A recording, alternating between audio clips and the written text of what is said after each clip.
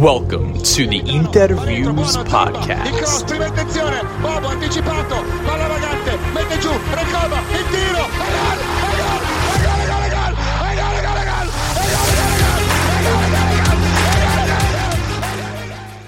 Welcome, Interisti, to episode 63 of the Interviews Podcast. We are here for the post-match reaction of Inter Verona, which finished 2-1 to the host of the San Siro. Goals from Lautaro Martinez in the 13th minute, Thomas Henry in the 74th, and Davide Fratessi in the 93rd. Henry also missed the penalty for Verona in the 99th minute. As always, I am one half of your co-hosting duo, Alessandro Raffa, joined here by Johnny Paterno. And man, this is, after a win, this is a strange feeling because there is a lot of discussion on Twitter about this win. Some undeserved, some rightly deserved, and we'll get into all of it. Given that there is so much to talk about, going to do our best to, keep this from going off the rails. And I think the way to do that is to start with what is ultimately the undisputable facts. Inter gets the win here today. 3 points to go, 5 points clear of Juventus, who have a game in hand against Salernitana tomorrow. They get in their first game of 2024, they get a victory, and they bounce back after a pretty brutal draw away to Genoa to end the year. Those are the undisputable facts, and Interisti should be happy with what occurred today. Unfortunately, the context tells a bit of a different story, and we would be remiss if we don't discuss it all. So here's what we'll start with. After a gauntlet of games against very tough opponents, where Inter are, arguably had their best stretch of the season, result-wise and performance-wise, we started a stretch of games here against Genoa, Verona, and Monza coming up, that I think a lot of Interisti looked at the schedule and said, okay, things are softening up for us. We should be able to pick up maximum points here. Obviously, a poor performance in Genoa led to a draw there, and an equally poor performance today, even though we took home the 3 points, has some discussion amongst Interisti if we obviously play up or down to our opponents, right? When it's the tough games, we show up. When it's the easier games, for some reason, we just cannot put our best foot forward. So I'll start here with you, Johnny.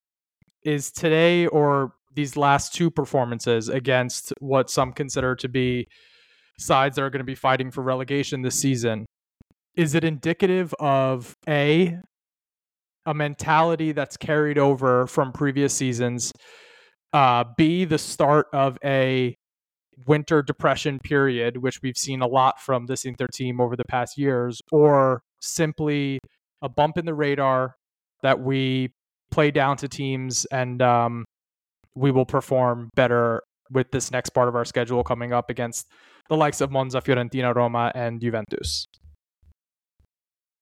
I'd say it's a combination of things. When you look at the typical winter depression, it doesn't matter who the manager it is. It could be Spalletti, Mancini, Conte, now, Inzaghi. For whatever reason, January, except when they play on my birthday, undefeated on my birthday, but January is typically a rough time for them. That factor into that players have been missing. There's been rotation heavily. You don't have like early in the season, it was easy to be consistent because the games were still being spread out. You didn't have to worry about this many games being bunched up together in such a short manner of time. I think that now when you're going through injuries, you're going through the heavy rotations, you're having to let guys who don't typically play have to play more, and you could see how inept they are. I think it makes it also a little bit difficult. And then factor in, we get Lautaro back. Lautaro, Thuram, they look like they're clicking. But then if you bring in anybody else, i.e. Arnautovic or Sanchez, the drop-off is massive. So, look, I'm hoping that this is just a blip and it doesn't become our typical winter depression. And given the way we got the win, yes, it was ugly. But if you look in years past, this is a game we don't win. It ends 0 or 1-1. I shouldn't say, but you know what I mean. I meant like a draw, or even worse. Maybe they steal it at the end, and get all 3 points. So I think, although the outcome was good and everything that led up to it was not great, I think the mentality though that we saw from these guys, where even though they were down in the sense that things weren't, it was 1-1. They still fought to get maximum points. So I think we have to tip our hat to Inzaghi for at least instilling that level of, what everybody would say, grinta into the team. So, is there anything to be said for Interisti potentially, starting to get the feeling of crisis mode because Juventus is right behind us, and it's sort of taken away from the fact that it's been a hell of a season so far? We've suffered 2 defeats on the season, one, in Serie A against Sassuolo, and one that knocked us out of the Coppa Italia against Bologna. But outside of that, we've been incredibly good. And, given our dominance in terms of the performances and the goal differential, it feels like we should be appreciating this team more. But because of the fact that Juventus is right behind us and they've been having an excellent season as well, is it fair to feel like it's not, the season isn't as spectacular as, on paper, 48 points through the season so far? It's pretty immense. Yeah, I don't think it's fair to think that the season hasn't been spectacular. When you look at the way last season was, where at this point we already had 6 losses in the league, and Napoli was already running away with it. And now we're 5 points?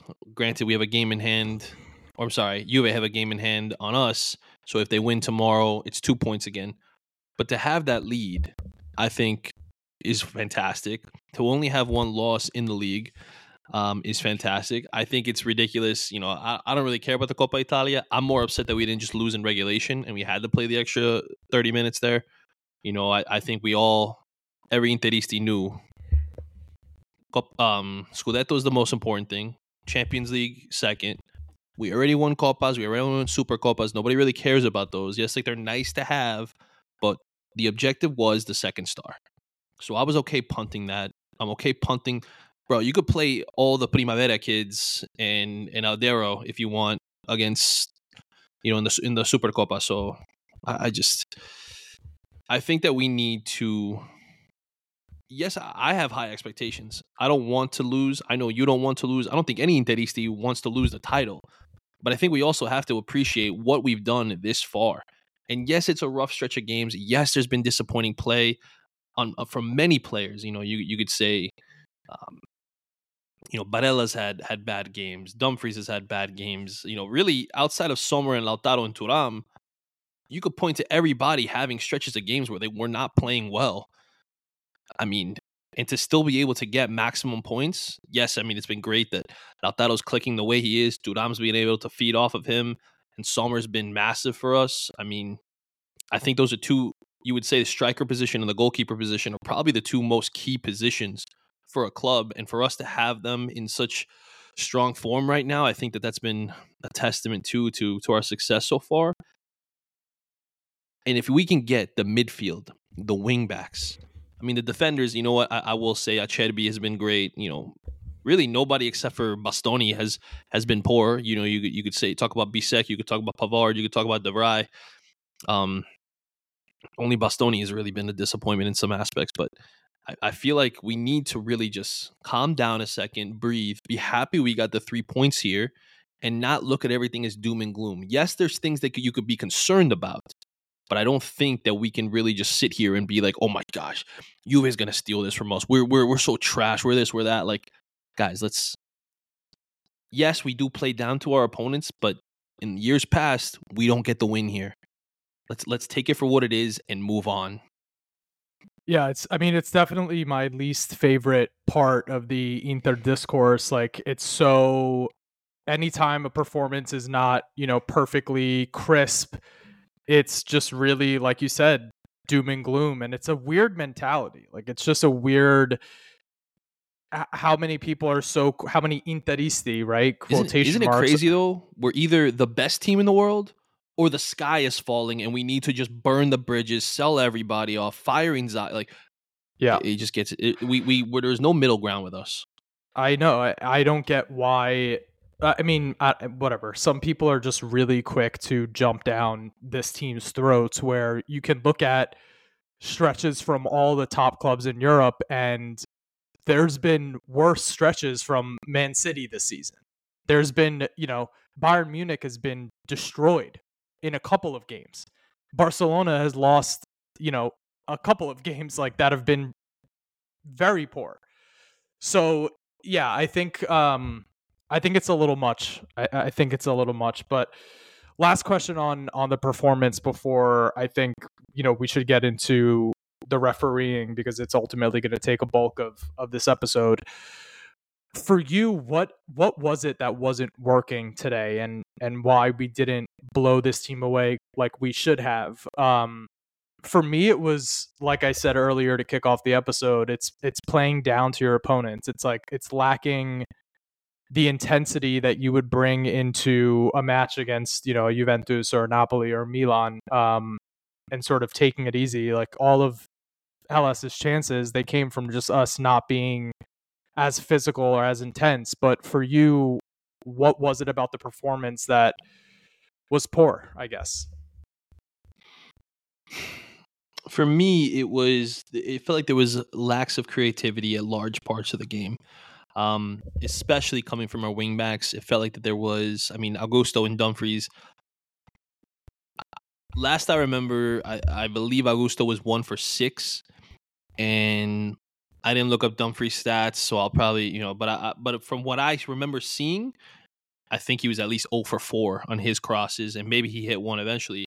But when you're trying to feed your two beasts of strikers and you're not able to deliver them good crosses into the box, or for even have an opportunity to create something, and even simple passes you're not able to complete. Hakan was missing some passes. He had a ball crossfield to Augusto that was completely misplayed. Barella had a couple of passes that he just, I don't know where he was looking. I don't know what the issue was. But then he also had moments of brilliance with some of his passes too. So like, I know some people want to talk about him having a down year and they don't know what's going on with him. At least you get the moments of brilliance. You don't get that from a lot of other guys on this team. So specifically the wingbacks. And yeah, I think that's really what played into it. I think that if we would have gotten the second goal, that would have just broke Hellas and that would have been it. And we were just kind of like, you remember as a kid when you would be like just playing with your food and your parents would want you to stop and they just want you to finish a meal so you could either leave the restaurant or do whatever. That's what Inter were doing with the Hellas. They were just playing with their food, playing with them, not really just killing them off and being able to get out of there with the 3 points. We all thought that this would be an easy win, 4-0, 3-0, whatever. We made it harder on ourselves. Hellas didn't do anything till Thomas Henry came on. Not a single thing. I had zero concern. Juric had one header where he just, the guy's massive. He's, 6'12"? Whatever. I know that's not a real height. Relax, people. But it's insane. And he jumps up. Dumfries, listen, brother, man, like, you're not doing your people any service when you're letting a guy that lanky out leap you. I expect you to at least have a 52-inch vertical leap, like, come on, man, Baron Davis it for me or something. But all kidding aside, like, he had a one header in the first half, and then actually there was another shot that came at that Sommer had a massive save on that would have given Hellas a 1-0 lead. Where Ngonj ate up Bastoni. That was pretty pretty tough to see. Yeah, I'm telling you, man, people talk about selling Barella in the summer. We could talk about Bastoni being gone. I would sell him, but anyway, yeah, those are the only two instances that really, until Henry scored his goal, that they had. And Sommer did the secure thing. He made a secure save on Juric's header, didn't give up a rebound, and he did make sure to, I think he got his knee or something, or his leg, whatever, to get it out on the. It was the like shot to him. So, a hockey goalie save. Yeah, that's a good way to look at it. But that's it. Like, we were just we allowed them to stay in it. It wasn't anything that they were really doing. So that's Yeah, so you nailed it. Augusto 0 for 5 on crosses today. Dumfries 1 for 4 on successful dribbles. 5 duels won, 5 duels lost. 50% dual percentage, right? I'm okay. I'm okay with that, but not great. Augusto, not great, but yeah, but I could live with that.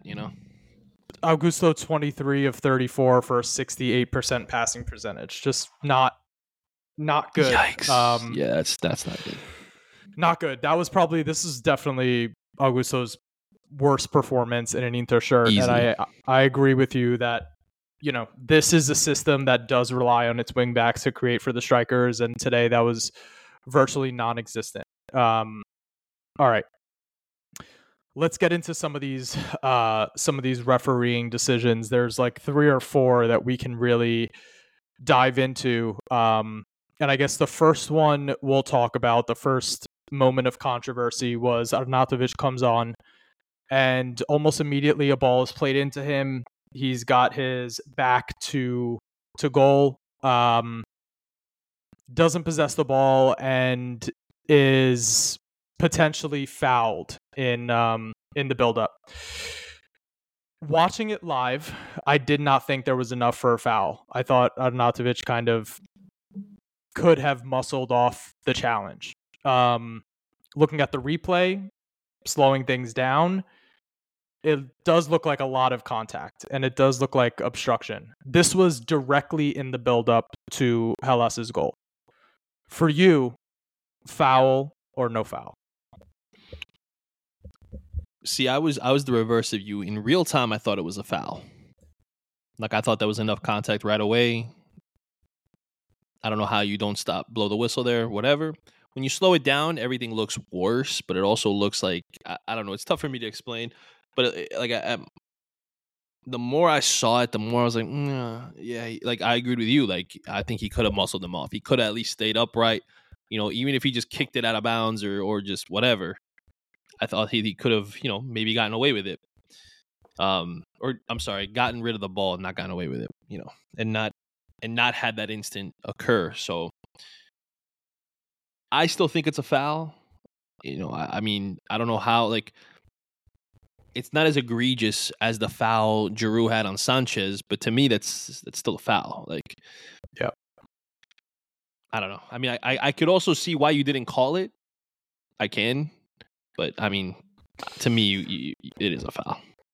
Yeah, we can.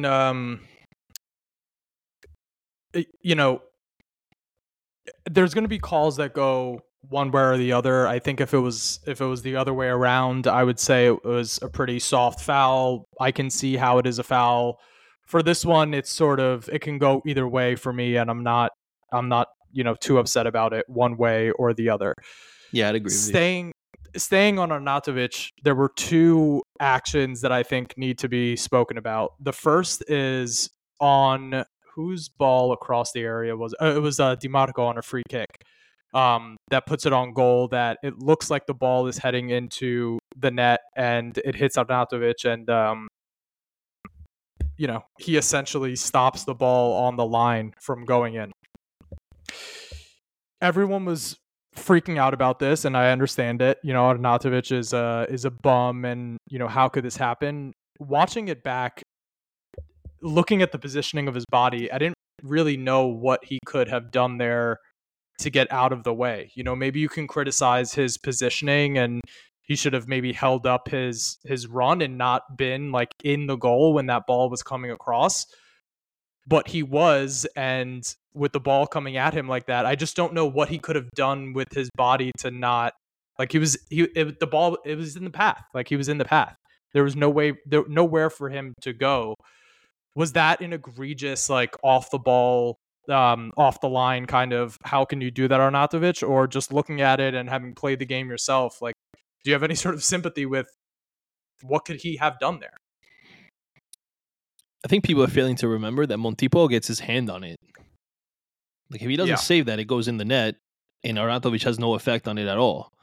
So people are like blaming, like thinking like he blocked the shot. No, he was just unfortunately, in the area where it gets pushed out to on the save. You know, like having played, like I've been in those instances. Like, yeah, like, do you wish you could have? In my mind, I was like, oh man, if only he had opened up and then like flung his hips in and like was able to like, you know, redirect it into the net. But like, okay, that's easy to say when you're sitting at home in the instant when the ball's flying in. Like, look at how venomous that shot was, and then how Montibo just gets a fingertip enough to push it around, and it just happens. Like, if you look at where it hits him, it's almost like a little behind him.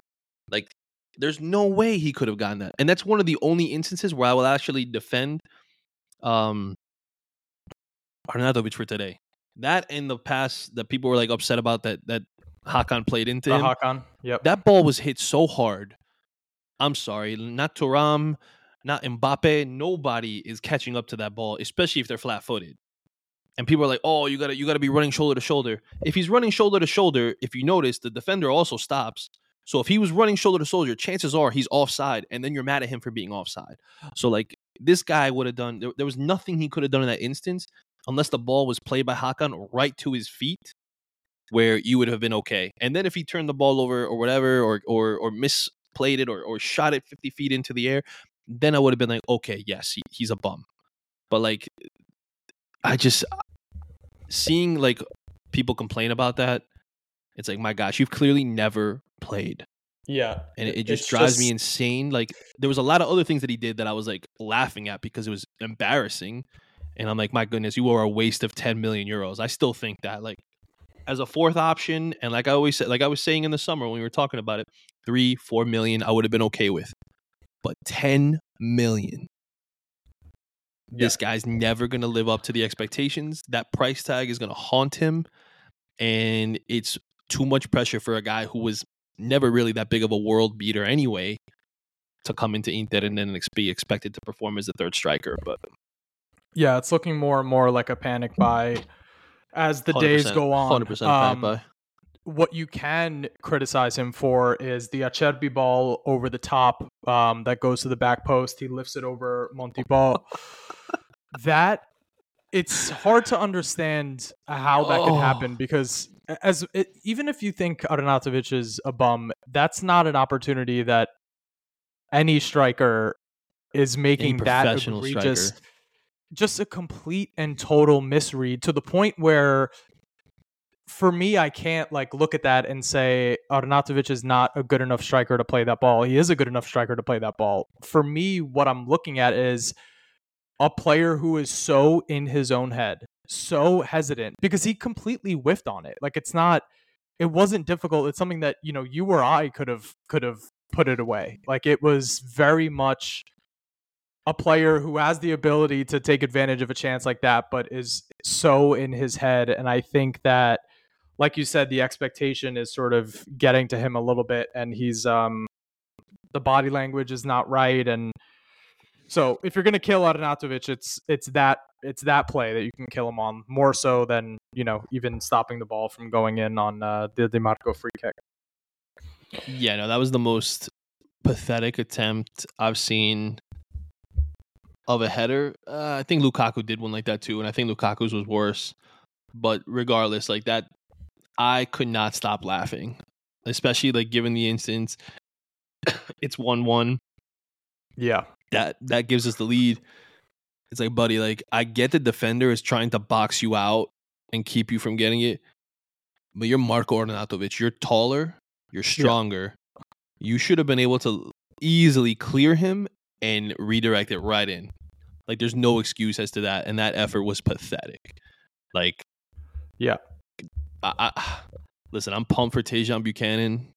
Like, I think that there's a player there who's a little raw, but that 7 to 8 million we couldn't have used for a striker. Like, there was nothing we could have tried to do, even a loan. Like what is Spurs buying Timo Werner, or are they loaning him? Loan. Like, I mean, listen, he's not my favorite. He's not someone I'm like, oh, Timo Werner. Like, but his pace would have been much better than what we got from these two geriatrics. The finishing not there, but you know what? I feel like he could have been a second Thuram to Lautaro. You know what I mean? Yeah. And he can't score. Like, I mean, we've seen him. He has it in him. He has the ability. He has been able to score 25 plus goals in a league. I granted people can look at that and be like, oh, it's the Bundesliga. Well, we got Turan from there, so relax. But regardless, like, I mean, not saying I don't want Buchanan. That's not what I'm saying. I am excited for him. But my goodness, do we need a striker? Bad. Yeah. There's no doubt about that. And I'm not entirely sure that we won't get one. I think I tweeted this out. I mean, Hellas is doing a fire sale. I'll take on Thomas Henry. I'm not even kidding. The guy scores. It does feel like it's. I think the only thing is, like, you kind of, at this point, it's less about depth and is more about like quality of depth. But I tweeted out today, like, asking Interisti who their favorite off the bench striker was that they can remember, and a lot of good responses, like Julio Cruz and Crespo and Recoba come in, and like, obviously that's not going to be an opportunity that we can get on the market. But I also am not totally convinced. Having watched this management move in the market, they say a lot that doesn't necessarily play out that way, right? They sort of try to play the market through the media. And yeah, I wouldn't completely rule out another striker coming into January. But regardless, let's go ahead and talk about what is likely going to be the most controversial call to discuss about this game. The 2-1 from Fratessi in the 93rd minute. A corner comes in. Hold on, you're a UFC fan. Can you give me one? It's time. It's time. Perfect. There we go. Now I'm ready to talk about this UFC elbow. That's for you, Bonetti. That's for you. That's for you, Matteo. Right. Yeah. So here's how things play out. There are a couple of angles of this thing that, one, looks really bad in real time. And it does look like an elbow to the face in real time, like when you're watching it at a certain speed. The specific camera angle makes it look a lot worse, makes the contact that Bastoni had look a lot worse. And then there are other angles circulating, mostly from shots from the fans behind the goal, that show a much clearer picture of what had happened.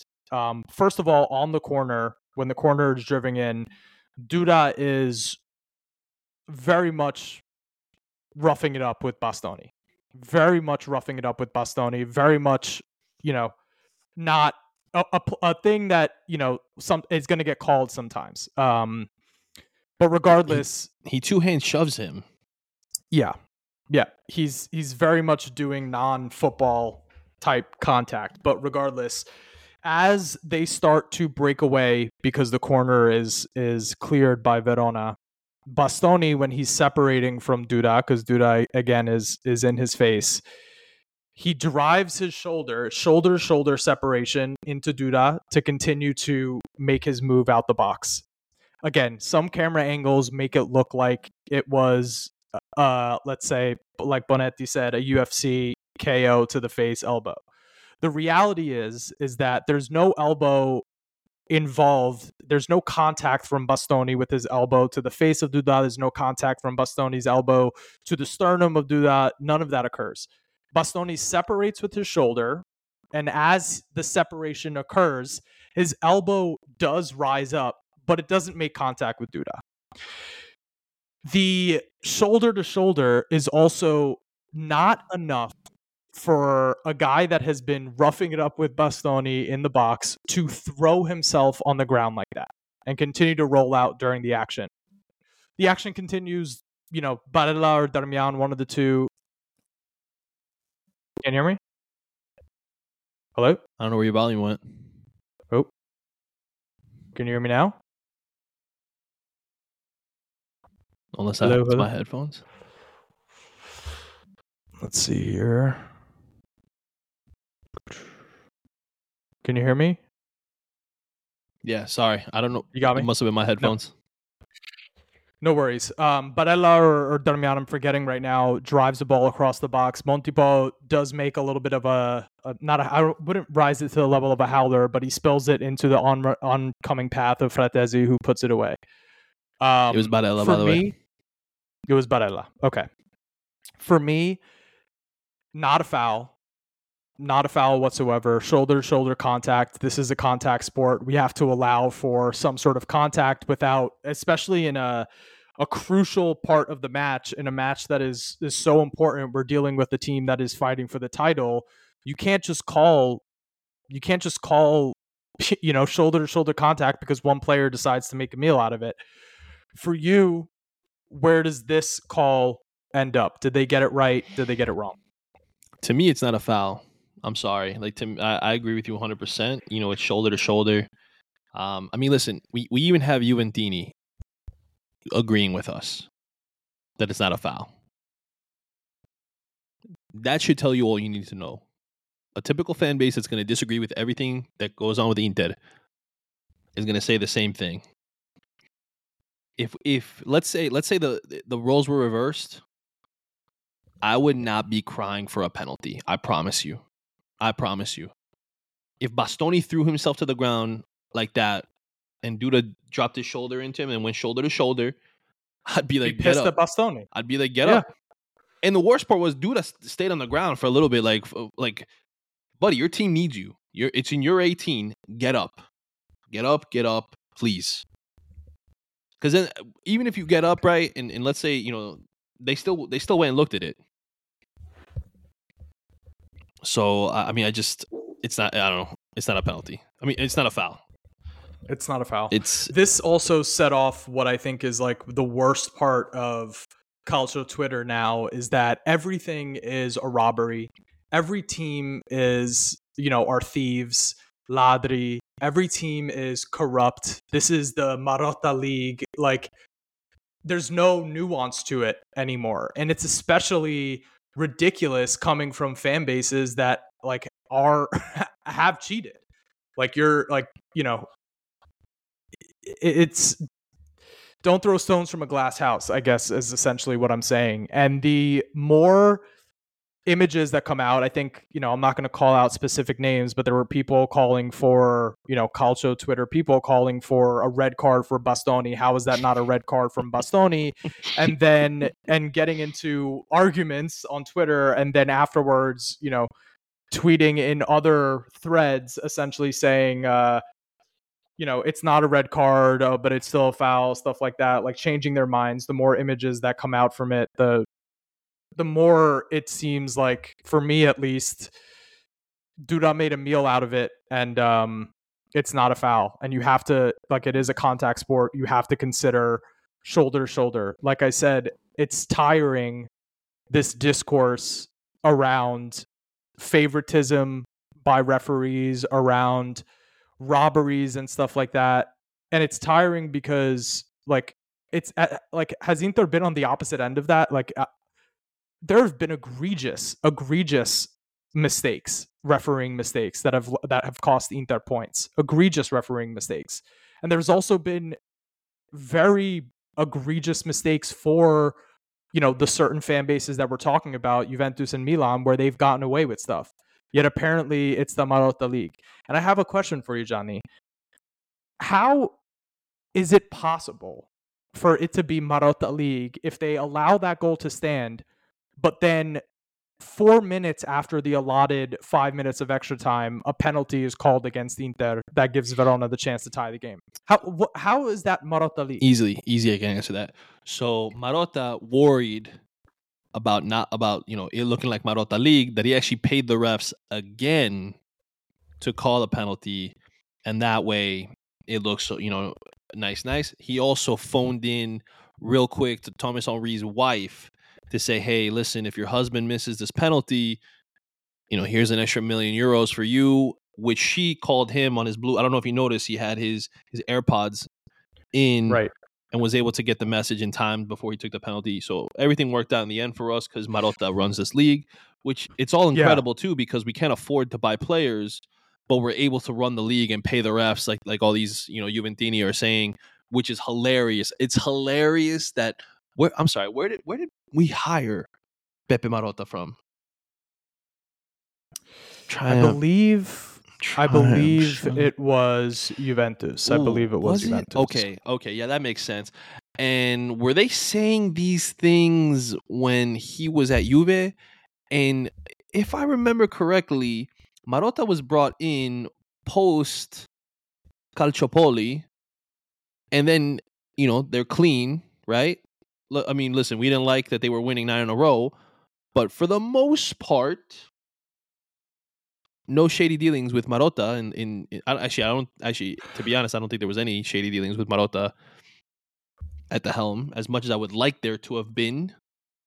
He leaves, comes to Inter. Paratici starts it up again. Not only that, he has the evidence like an idiot on the phone. And then they get in trouble again. But you see The little nothing black book.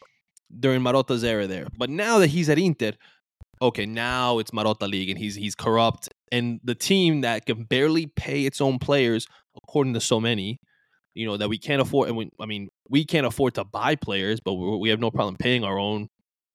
Now all of a sudden we're able to afford to pay off the refs. Okay, that's very interesting. Yeah, again, a Verona team that is their owner is bankrupt and they legitimately have to sell off all their players definitely could not use points on their way to trying to stay alive in Serie A, which may ultimately end up saving the club. They're willing to, throw away these points that they could have gotten. It's also ridiculous. It's just, I don't know. I think Interisti, like the advice I would give to you, and I need to take it myself, is it's fun to troll around and it's fun to get involved with these people, but it's also just it's sort of exhausting. This Marotta League stuff. It's the favoritism is what I think is the funniest part. Like Inter is the club that is favorited by the media or anyone in the league. Like Inter is the international club in Italy. Like in Italy, the Italians, like, they prefer Juve and Milan. It's always been like that. It's always been Inter against the world. It's always been Inter against, the Italian media, especially. The Italian media finds every reason to criticize this team, and certain people are talking about, oh, this won't be talked about in the media. I mean, it's every single thing that happens with every point that's dropped by Inter is criticized in the media, and it's just. It's a weird narrative, but also I guess that's what you have to say to bring down Inter, because no one wants this to happen and it is what it is. Or to bring down Inter in the media. I think the fans should, stay strong and let this crap roll off their backs. Let's get into the penalty that was called against Inter. Darmian makes contact with Henry's foot without question. Darmian makes contact with Henry's foot without question. What doesn't make sense is that the contact does not take Henry out. Henry puts his foot down on the ground, looks to be completely and totally stable, and then begins to fall backwards. Both his feet start going in the air. Just from a physics standpoint, doesn't make sense that Darmian's contact on his foot could have been the reason that he fell over like that. Regardless, Fabri goes over to the VAR, looks at all of that, and says that it's a penalty against Inter. For me, never a penalty. Never a penalty. And if any of the other fan bases that happened to them, they'd be screaming the same thing. So never a penalty for me. What did you think of that action? Again, I'm not denying that Darmian made contact. I am denying that contact led to Henry falling over. He literally put his foot down, continued to stand up, and then fell over. This is the same thing that happened with Alexandro and Dumfries when we played Juve. The same type of contact, on like boot underneath the other player's boot. They both go down easily and are like screaming bloody murder. Penalties called. That wasn't a penalty then. This isn't a penalty now. Listen, and people want to say like, oh, look at Inter. You guys get soft penalties called for you too. Like they bring up the Dzeko penalty. They bring up the Lauti against Lecce penalty. Like, I will say, listen, the Dzeko one to me a little soft. Yeah, I agree. Same thing. There is contact. I think he goes down easily. He is a big forward. He probably could have stayed up. But I could be unbiased. Juve fans they struggle to see outside of their lens. Same thing with Milanista. It drives me insane that they're gonna scream that this is a penalty. Like, and all right, and now he got the penalty, and then he missed, and then they were trying to talk about Sommer coming off his line. This is the next incident. Yeah. Yeah, and then they were trying to say, oh, but how do they not retake it? It had no bearing. He missed the net. He missed the goal completely. Like, if he makes the save, then you retake it. But he didn't make the save. It's just the rules. Yeah. It's the rules of the game. Yes, like, I mean, learn the rules before you talk, please. Like, just beyond dumb. Beyond dumb. It drives me insane, the things that these other teams can get away with. And they'll never, like, I love bringing up the penalty against Bologna. They don't talk about that. They don't rebuttal that. They say he went down. Denendoy went down too easily. The handball by Sandro against Hellas Verona, no call there. They don't bring up. They don't see any of the faults in their own eyes, but they can only see everything that Inter do. Marotta League. Guys, if any Juve fans listen to this, explain to me how you are not getting any favoritism. That only Inter is getting favoritism here. Please explain it to me. Yeah, it is. If you look at it objectively, all these clubs, Inter, Milan, Juve, you could say, well, Napoli came out and said that they won the pure Scudetto. They didn't have any contract. It's because you had such a big lead that you didn't have to worry about anything. You could have got it. I don't even remember anything because I wasn't even paying attention at that point. The league rolled over. Yeah, like, and you know what? You had to have all other contenders play absolutely terrible just so you could win your first title in 33 years. Enjoyed it. I'm glad you enjoyed it because now this is your level. What you're doing right now is your level. Anyway, all teams can get calls in their favor. They do. Yes. The thing that needs to be acknowledged is like they do. Like all teams get calls in their favor. Yes. And even like looking at each specific incident, while like you can walk away and say, okay, incidents went Inter's way. Not all of them, but incidents went Inter's way. If you isolate each of the specific controversies, like it's not that controversial. And there's just so much whining, and it's really annoying. And like, listen, I whined about the Rabiot handball last year for a good amount of time. The Rabiot one or the Vlahovic one? The Vlahovic, sorry. No, because it was both. They both. No, had it was both. It was they both. both had handballs on the same play. Yeah, so like, and I felt like I had a leg to stand on. So if you guys feel like you have a leg to stand on, whatever it is, go ahead and bitch away. But it's just to say that Inter is running away with the league, which A, we're not, number one, and B, like other teams are getting calls too. Like it's not a Scudetto that's being handed. It's only not Inter getting the calls. Comments like, they already decided the league. But I mean, it's just so crazy. But I digress. Like I said at the beginning of the pod, I didn't want this to go off the rails, but it's just one of those things where like, we're getting attacked, so bro, let's go off the rails. We're within our right to shoot back. And also, there's talk about why isn't there more defense of Inter from the management, and why isn't Marotta coming back and coming out swinging? It's just not something that we expect from him at that point. But I do sympathize with those Interisti because you have. It's because we're run like a business. We're run like an actual business. Like how many when corporations, right? When they do whatever, they have shady dealings going. I shouldn't say shady dealings. That's not the word I'm trying to think. When corporations have whatever scandals or stuff or things that come out about it, do they automatically address it? Not every time. Yeah, most companies don't. They say it's like an internal thing, and like they I'll be deal honest. with it that way. I was at a big tech startup here in the States. We had, I think, 5,000 of us got laid off in one day through a Zoom, like a pre-recorded Zoom video that was sent to us.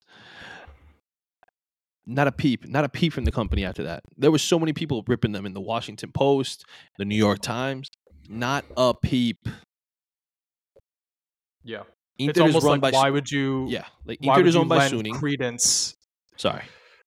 No, I was going to say, it's like, why would you, it's almost a mentality of why would you even lend credence to the idea that there is this Maratha League by even commenting on it? Like, just letting them sort of, talk about it and we keep doing our thing. Yeah, like, I mean, Suning owns Inter.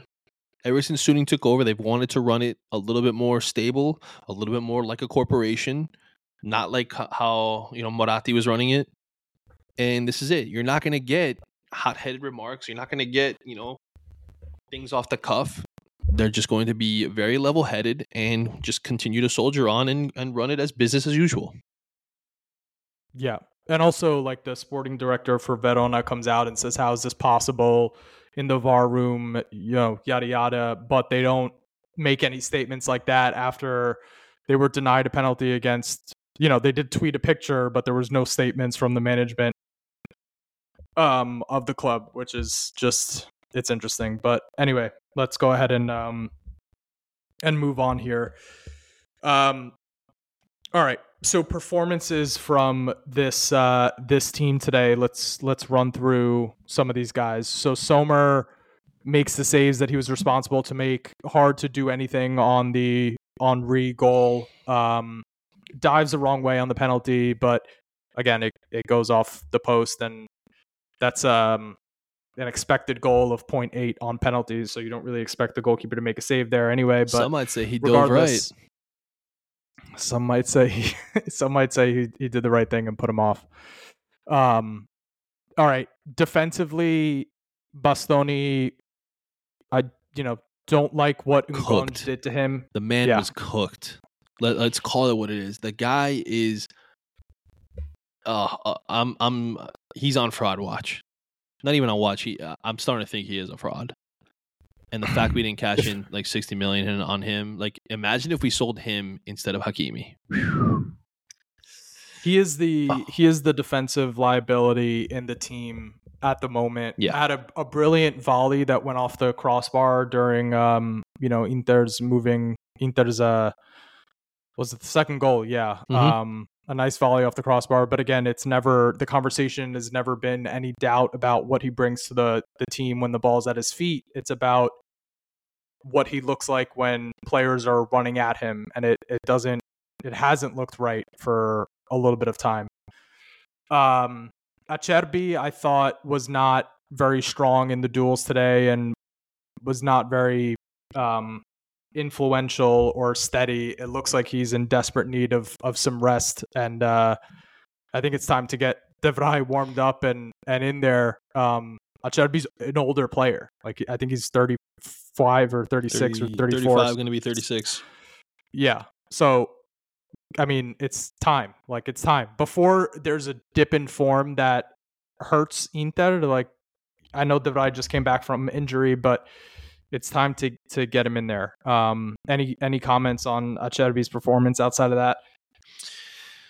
No, I mean, I would just echo the same sentiment. And, I think that there was some instances where he played some dangerous balls that I think could have led to opportunities for Hellas. But I don't know if that's fatigue. I don't know what that is all about, to be honest. But it is pretty disappointing of a player who has probably been arguably our best defender to have that such of a steep drop off in performances like that in this game in particular. So yeah, tough one to watch for sure. Pavard, no notes. Stellar performance. Yeah. Defensively perfect. 98% passing percentage. 42 out of 43. I mean, that's very involved in the possession, and he was essentially perfect. 4 for 4 on long balls. I mean, really, yeah, really, really good. 7 defensive actions, 2 recoveries, 2 interceptions, 3 clearances. Like, just really, really good. Obviously, not the threat that Bisek is going forward, but he's a rock and a veteran and perfect. And Very happy to have him back in the side here. 83 minutes for him today. I thought Pavard was excellent. We talked about the wingbacks. DiMarco came on in place of Augusto. Looked fine. There wasn't, he played a couple dangerous balls into the box, but not much to write home for me about that. Dumfries obviously is still nursing whatever he's nursing. Yeah. No excuses. Bum. Don't get started. Yeah, Dumfries obviously nursing whatever he's nursing. He had to come off in the 61st minute, and he was suffering from shiropoitis. He's really the shirop. He's a little worried about the Canadaise. The Canadaise. He's not a fan of pancakes. More stroopwafel guy. He's a Belgian waffle. Oh, shit, I guess that's not Dutch. That was stupid. No. It is. We are recording this at 10:30 at night, people. So. Yeah, and I just worked like a 12-hour shift. So yeah, my brains. And it was a 6:30 a.m. game. So yeah, so I woke up, watched the game, went straight to work, and then came. Yeah, I'm beat. Long ass day. Darmian, nothing good from him. I feel like he's getting worse though going forward. He doesn't offer anything in attack anymore. Whereas I don't think he's as willing to get forward anymore. I think it was too much time spent at right center back. Yeah, okay. Yeah. I think it was too much time spent at right center back that it's conditioned him to not be as aggressive moving up the pitch. And that's what it looks like to me. All right, fair. I could agree with that. Maybe Tejan changes things in that respect. The midfield, you brought it up earlier today. There were moments of like real brilliance from Barella. There was one cross-field switch on the volley to Augusto that was fucking perfect. So ridiculous of a pass. But you know what? Everybody likes to highlight his poor things. So, and then if I defend him, I'm just biased and his You can't slice a ball any perfectly than he did on that. He got the whole midfield. Actually, no. Çalhanoğlu and Barella both got 90 minutes today. Hakan looked a little bit off the pace, and he has looked off the pace the past few games. The numbers don't quite say that, but the creation from him was a little off. He also had an opportunity created from him from Lautaro that it's a difficult opportunity for anybody else in the world, but you kind of figure that Hakan would have at least put it on net there. Yeah.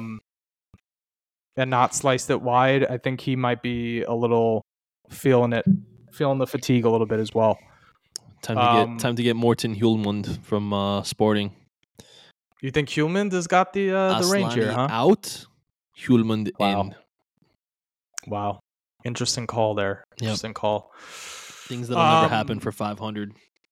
No, absolutely not. That would take a significant investment. Yeah. Henrik Mkhitaryan, what did you think of him today?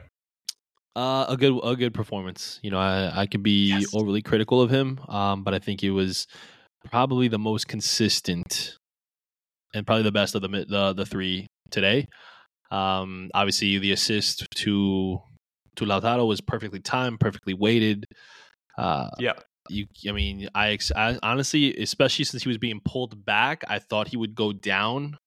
I'm glad he stayed up, pushed through, and played that perfect pass. Because who knows what would have happened in that situation? We see how Hakan takes free kicks. I don't consider him a threat anymore because of how he just always hits the man in the wall lately. So yeah, no, great performance from Mkhitaryan. Maybe, hey, you know what? Maybe that new paycheck was a bit of a boost for him going into this one, and he was like, "All right, I gotta show the boys why I earn the big bucks now." So, hats off to him for a good one. He had an interview that came out this week where he was praising Fratessi as well. Giving sort of confidence to him that he is going to come good and saying that, in training he has the quality. I think Mkhitaryan's game can be summed up by saying, we talked about the wing backs not combining with the forwards. Hakan and Barella weren't particularly effective at combining with the forwards. The one player that you can say did well in that respect was Mkhitaryan today, which ultimately, helped lead to Lautaro's goal. Fratessi comes in, he gets the winner. Right place, right time. Loses his mind on that who took the celebration. shot? Who took The the shot original shot? was Barella. Yeah. I mean, if Barella doesn't take that shot, I'm just saying. And to get it through that wall of players and get to it through drive that wall low, of players on target in such a force perfectly the keeper down. Yep. I mean, but also great read by Fratessi. Good job staying on side too. When you look at the replay, like that was really key as well. And he's got that instinct in the box. He is a good finisher. That's never been a thing I questioned about him. Never been a concern of mine with his. And this is why I've suggested him be the third striker and not somebody else, because he's got a good read for that. I think that, I mean, I understand, you need to rotate the midfield, you need to rest guys and give him an opportunity there and stuff. I think that maybe in the future, not right now, but maybe in the future, that's his best position. I am on board with this. I'm on board with him being the runner that plays off the striker and stays a little bit more advanced, because he's not combining in our possession moves to open up space and to get opportunities that way. But he is a goal threat. Scores against Milan, takes off his shirt, absolutely ripped, looks like a truck. Today, the shirt stays on, but the shorts come down. This is the ass cheek game for FratASSi. FratASSi. That's pretty good. That's pretty good. Yeah. All right, and then obviously the passion on the goal was pretty incredible, and a lot's been said. I know you've been more critical of him than I have, but not out of reason, I think. Anything change as far as how you're feeling about him? Like how you're feeling about what he can do for us, the hand that he can give us down the stretch? I mean, if he's going to be putting in goals, that's kind of like just what I expect from him, because that is his strength. Look, I said it in the last episode. I'll say it again. I don't want to see him fail. I don't root against him. I don't get angry when he comes on. I hope he comes good. I want to see him develop a lot more of his passing skills, a lot more of his technical ability. It's great that he has the passion for the club. He loves the shirt clearly already. He has a motor for days. And we see he's got that like almost like a Pippo Inzaghi type of ability to like smell the goal. Like it finds him. He doesn't find it. The ball finds him, and it's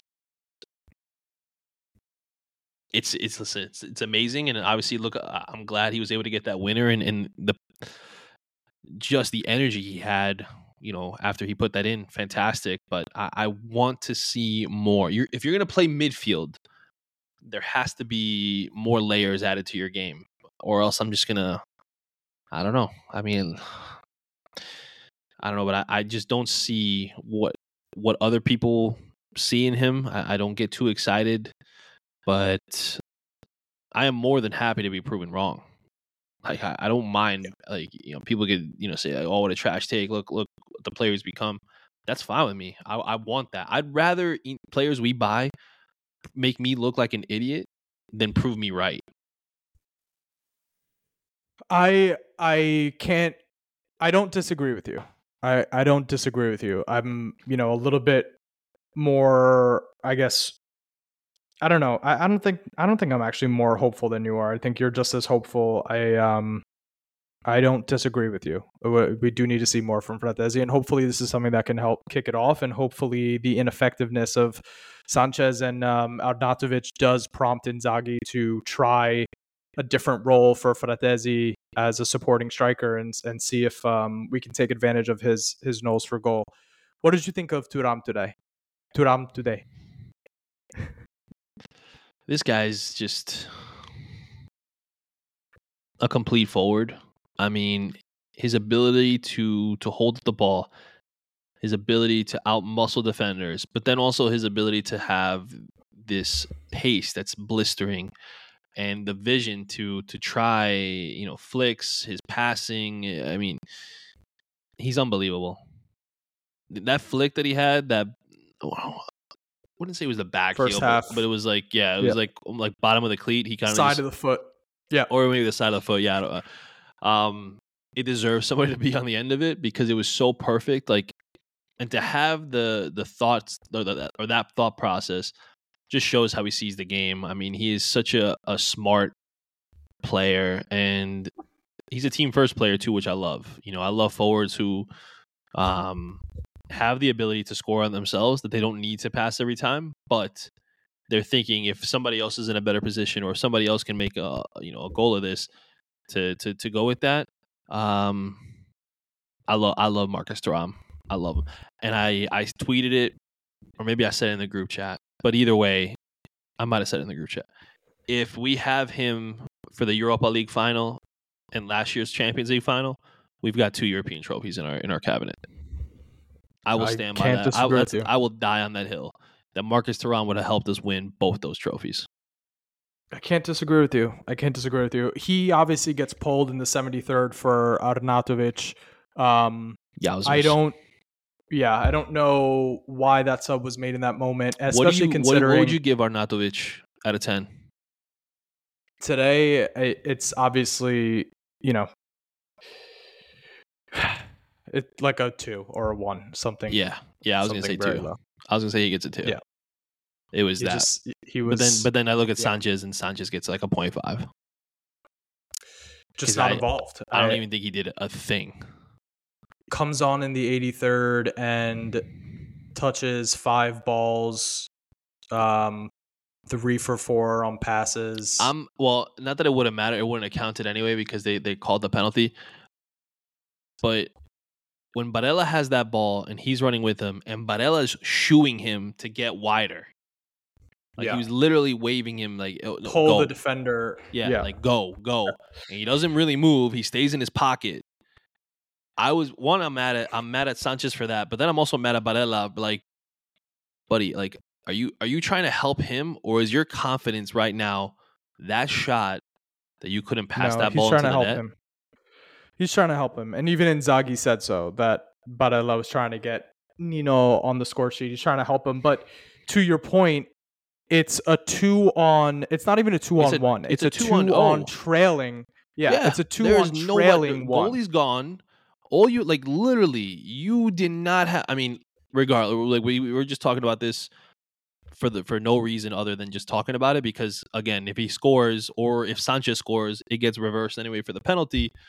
But yeah, and he should have been pulling wide so that he gives Barella even more space from the arm. I mean, the defender's running at full speed. He has to make a decision to trail with Alexis or to go towards Barella. You idiot! Like, you just stay in his pocket, bro. Like, that drove me insane. If I'm Barella, like, it's funny. People want to talk about his tantrums. I would have had a tantrum right there with him. Yeah. Like, do you not hear me? I know you speak Italian by now, Alexis. Like, so whatever he yelled at you, and we saw the visual of him just like telling him to get wide.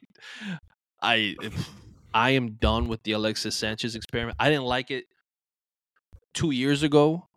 I didn't like it when he wouldn't leave and cost us Dybala, and I like it even less now. Even though we got him on a free, because he is useless, just absolutely useless. I feel like we can throw a dart at some fishing village in Sicily and find a striker who will be more useful than Alexis Sanchez. Shout out Catania, and shout out Brucoli. Shout out Messina. Where the fans from? All right, let's be done with the performances that we hated today, and let's get to the man of the match. A tremendous performance from a player who was out with injury and puts in 100 minutes today. A captain of the highest order, Lautaro Martinez. You were terrific today. A terrific finish, a terrific run for the goal. terrific captaining on Verona's late free kick, where he himself pushed the line up and got everybody into position. They were way too deep for that free kick. It would have been way more dangerous. Just so aware with his mentality.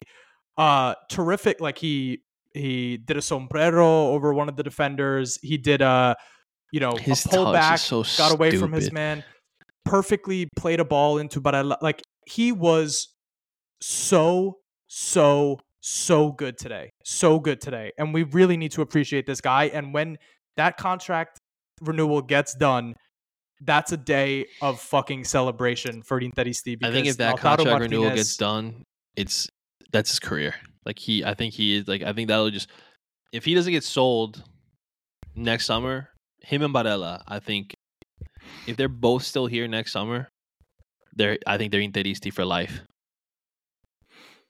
We don't get a point from today with that. We lose this game without Lautaro. If it was 100%. Arnautovic Thuram, 100% we don't lose get this game. anything. We lose. We don't this get game anything out of this game. without them. Yeah, 100%. Lautaro is unbelievable. Like, I was talking about it with my dad today, because he called me right after the game, and we were talking about, he was saying, like, in my lifetime, I've only seen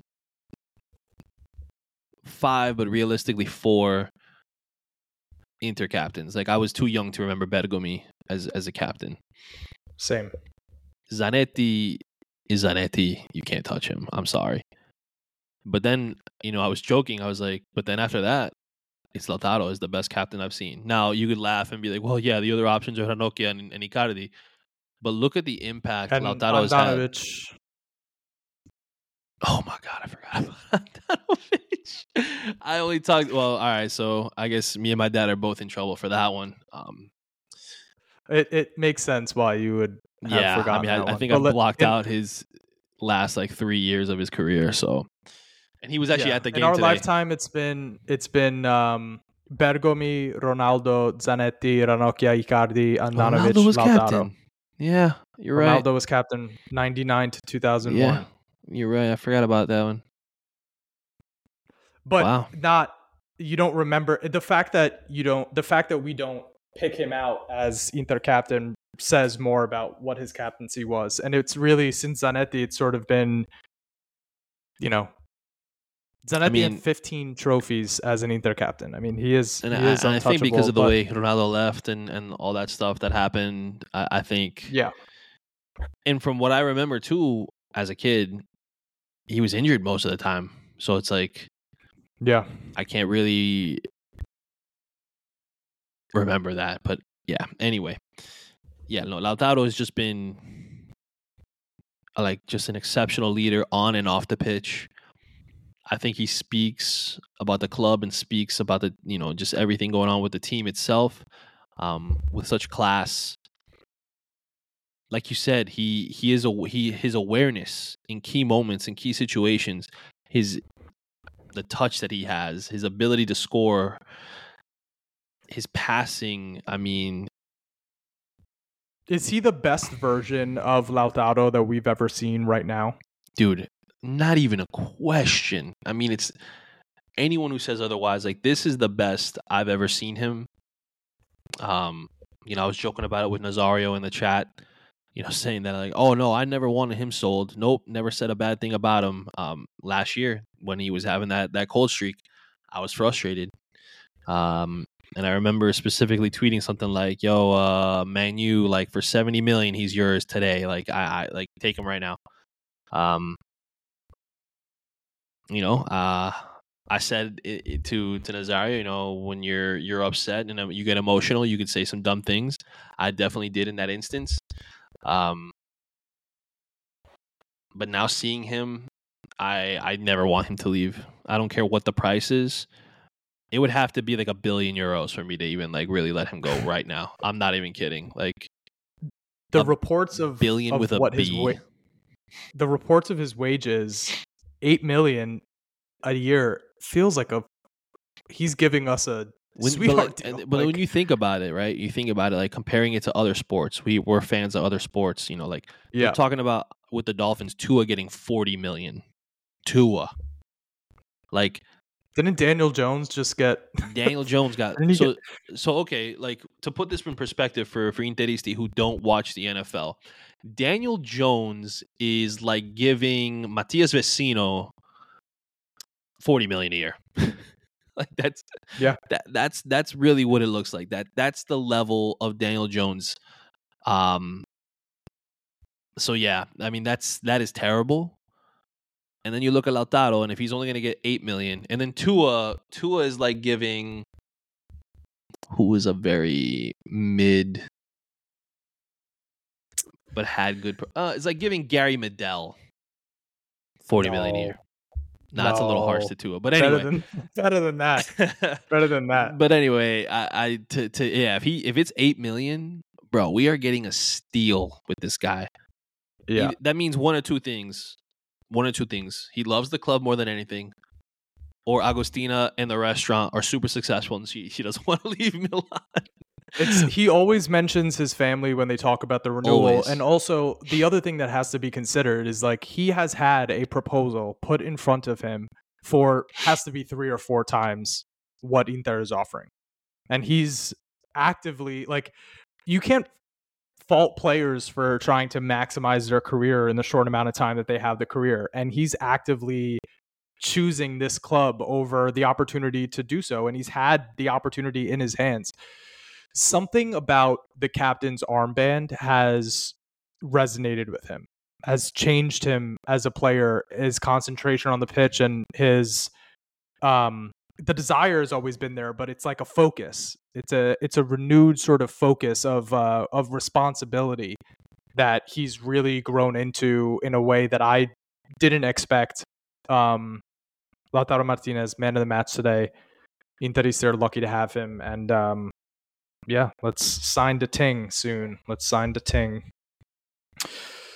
All right. I guess that's it. We've spoken at length about this match. I never want to speak about a game against Verona this intensively ever again. I'll be honest, I'm surprised I had this much energy. Me too. Like, once we got going, it was hard to stop. I'm gonna upload this, and I might just pass out at my desk after I upload this, guys. So yeah, but I do notice that because of my fatigue, I forgot to turn on my echo cancellation. So I hope it's not bad, guys. I apologize in advance. I think I did it last episode, and it was okay when I listened back to it. But I noticed it right now. I'm like, oh, I'm so tired. I just didn't even notice. But anyway, I think this episode is worth pushing through whatever echoes you guys can hear. I think this is the most, even though it was a controversial episode. I mean, game. Yeah, I felt really good about this one. Yeah, me too. All right. So we're an hour 15 into this. Let's wrap this up here. Juventus travels to, or do they travel? They play Salernitana tomorrow. Salernitana is bottom of the league on 12 points. You expect them to win that game. Payback for that 6-1 win, that 6-1 loss. I'm gonna say 1-1 draw. I sure hope so. I think Milan's playing Empoli, and that's our closest title rivals playing tomorrow. And as far as Inter's upcoming fixtures, we have Monza, Lazio in the Supercoppa, Fiorentina, Juventus, Roma. So we're entering a tough period here. Monza's not going to be easy. Palladino is... No, they're never easy. Palladino might be outside of the top teams, Bologna included, because of look at where they are on the table. I think Palladino is the best manager of the rest. I think he clears Italiano by a very wide margin. I think like I put him in. I think rest. If Napoli, like I'm talking about, if Napoli gets him, If Napoli gets Palladino, I think if Napoli hires, because he's Napolitan. There's a lot of rumors connecting the two. I think that he also played for Milan. They would do well to hire him. He did play for Milan, but no That's part surprising. Of the career to really. I think because of like their bad experience with Seedorf and with Inzaghi and with Gattuso that they don't want to do. But ironically enough, this guy's probably the best. Well, not probably. He is the best one of the bunch. So yeah, he's one of the most promising. So that's not going to be an easy game. For the Monza episode, we'll discuss our thoughts on the Supercoppa. It's a chance at 8 million in revenue, but it's also it's opportunities for us to we'll save our thoughts on Supercoppa for post Monza. Let's go ahead and wrap this up. Thanks for sticking with us today, guys. In the words of the great Roberto Scarpini, forza ragazzi, forza ragazzi, forza ragazzi.